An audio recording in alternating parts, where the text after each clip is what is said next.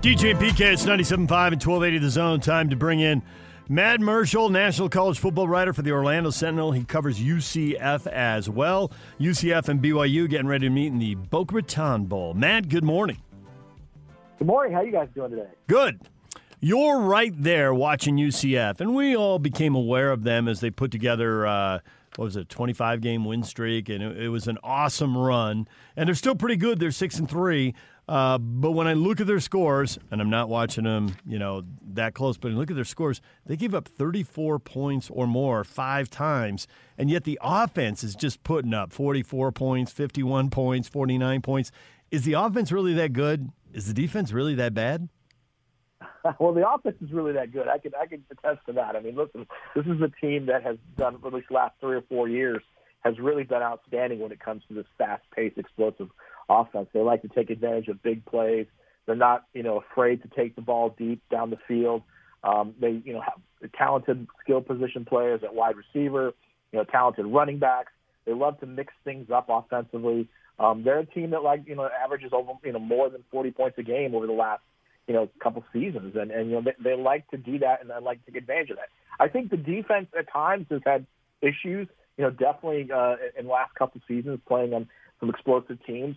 Some of that could be because of the fact that because UCF's offense is so explosive, they're on the field a lot more than they're probably most defenses are on as well. And so this team has had trouble at times, especially in the second half of games, particularly this year. And I think that's something they've been trying to work on and focus on over the last couple weeks.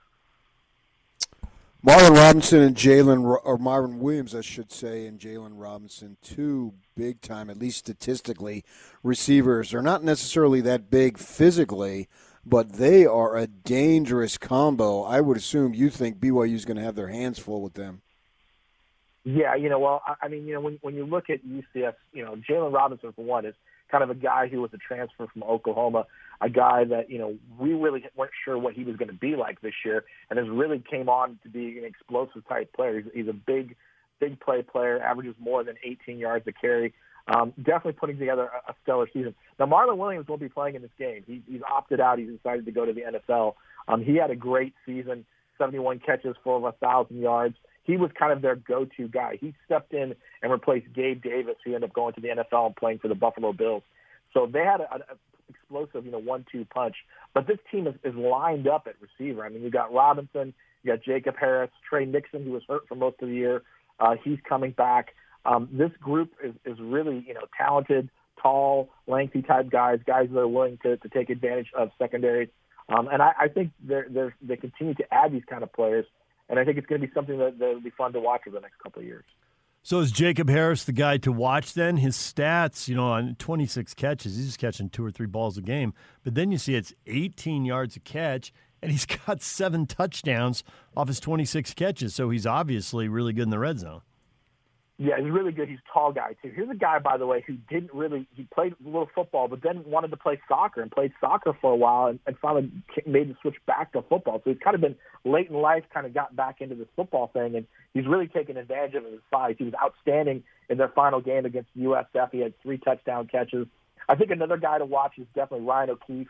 Ryan O'Keefe's one of the faster guys on this team. He's a Texas product. He's a guy that they love to take advantage of. And Nixon, like I mentioned, who was really was outstanding last year. He was hurt. He had dislocated collarbone in the opener against Georgia Tech. He's been back over the last couple of weeks. I expect him to pick up a bigger role as well. And it's not to mention just these guys. They've also got a good tight end in Jake Hescott and a couple of running backs that they like to use. So there's so many weapons for Dylan Gabriel at quarterback to take advantage of. That's why the offense is run as smoothly as it has. Tell us about Gabriel. We understand he's from the islands, and people from the islands don't like BYU. Yeah, it's funny. I got a chance to talk with Dylan's family. Garrett Gabriel, if you recall, was a quarterback at Hawaii years ago and played against BYU several times. And when Dylan was growing up, they would put on these videotapes, of his dad's performances against BYU. And, I think that's where he learned to kind of have that kind of sort of rivalry look towards BYU. So when it was announced that that UCF was going to be facing BYU this week, I think Dylan kind of laughed because he knew this is kind of something they've been talking about for years. Never thought he'd have an opportunity, but here he is now. And Dylan's had an outstanding first 2 seasons here at UCF.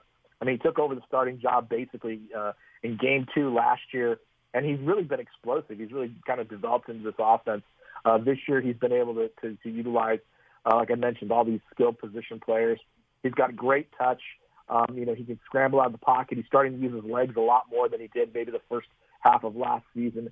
He's able to provide them with much more experience, in the pocket.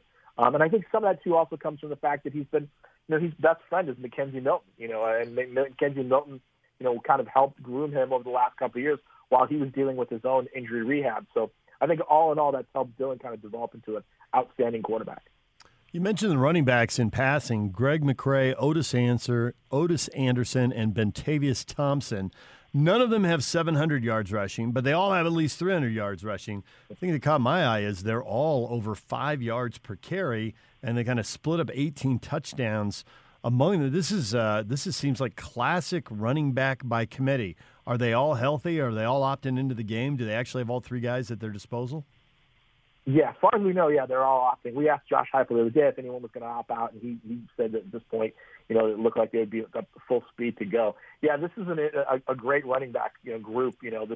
I think what helps them a lot is this is a group that, because of the fact that UCF likes to push the ball, likes to go deep, I think that kind of opens up the middle and allows the running back to take advantage of the situation. Greg McCray is really only 2 years removed from having a 1,000-yard season. Otis Anderson, for a while there, was used as a slot, receiver at times. Bentavious Thompson is a big back, a guy they kind of use to grind out things.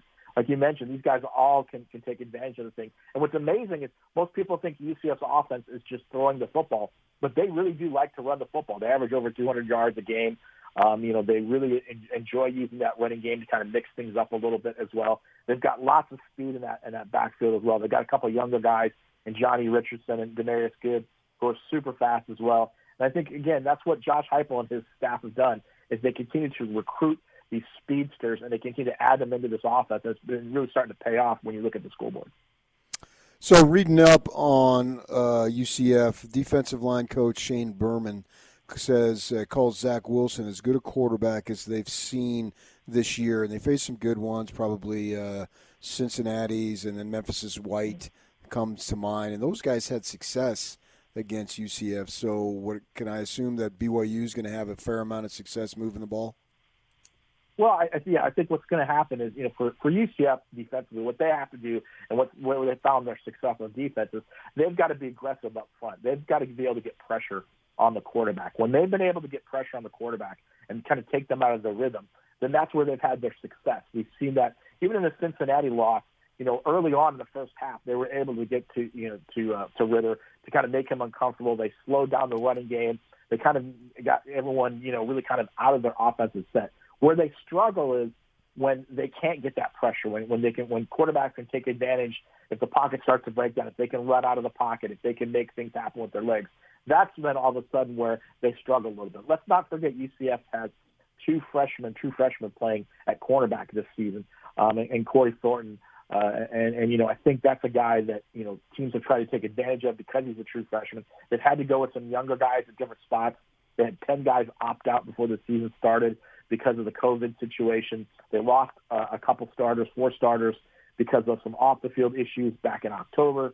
So there's a lot of younger guys that have had to kind of step in and take on some roles and kind of grow as the season has gone on. So I think in regards, that's why some of the issues have happened defensively, because, again, you're getting freshmen and sophomores, guys who maybe didn't get a lot of snaps for the last season or so, getting opportunities to play, and they're just really trying to grow into that role. And I think that's what the challenge is going to be with a guy like Wilson, is making sure he doesn't get too much out of the pocket and take advantage of things. Matt Michel joining us, national college football writer for the Orlando Sentinel, covers UCF as well. I'm curious, the reputation is UCF has a ton of speed. Does that translate into big plays on special teams and big returns? They have in the past. This past season, not so much so. I think we haven't had opportunities to see that kind of to go up there and see that speed. Otis Anderson, as I mentioned, who was not only the running back and slot receiver, also played a little bit, at kick returns. Johnny Richardson, who I mentioned, also is on kick returns. We haven't seen those opportunities to have those kind of big play, special teams kickoff returns. I know they've been itching to do so because, they've had that speed. A lot of teams learned quickly not to maybe kick to some of these guys or at least give them opportunities to do that. And I think, too, when you're up big, in some of these games, they just haven't taken advantage of the opportunities. So I think they would love to have that shot. But, again, this team is so loaded with speed, they try to put those guys out there in those special team situations. Do you think the AAC would be interested in having BYU join? Yeah, that's a good question.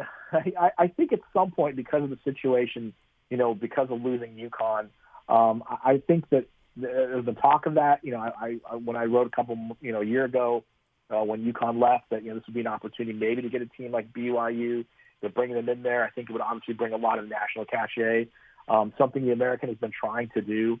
They're when you look at college football right now, the AAC is clearly the best, of the group of 5 schools, and they want to be, included in that kind of Power 5 discussion.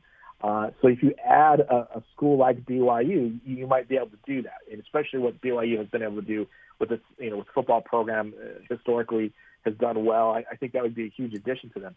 Now, I'm not sure. At some point, I know Mike Oresco, the commissioner of the American, has mentioned, they've had talks here or there. I'm not sure what route he wants to go. I mean, I think BYU is definitely going to be on that list if I was making some phone calls. I know Boise State was there at one point as well, but it would be interesting. And I think if you think about, the teams that are playing now, you think about the Cincinnati and the Memphis and the UCF, I think it would be a huge addition to bring another brand name like BYU in there as well. And I'm sure even in a way, BYU would be interested in that just with the national exposure and the tie-ins that the conference is starting to develop over the last couple of years. All of this sounds good, but if we step back and I just let my cynical brain wander, I think they're more likely to freeze out one of the Power 5, maybe not push them out, but at least freeze them out the way they kind of joke about the Pac-12 now than they are to let another league in. Yeah. I mean, listen, I think it's a great idea, and I understand why the American does what it's trying to do. They want to be included in that discussion. I'm not sure if the Power 5 is ready to make that move.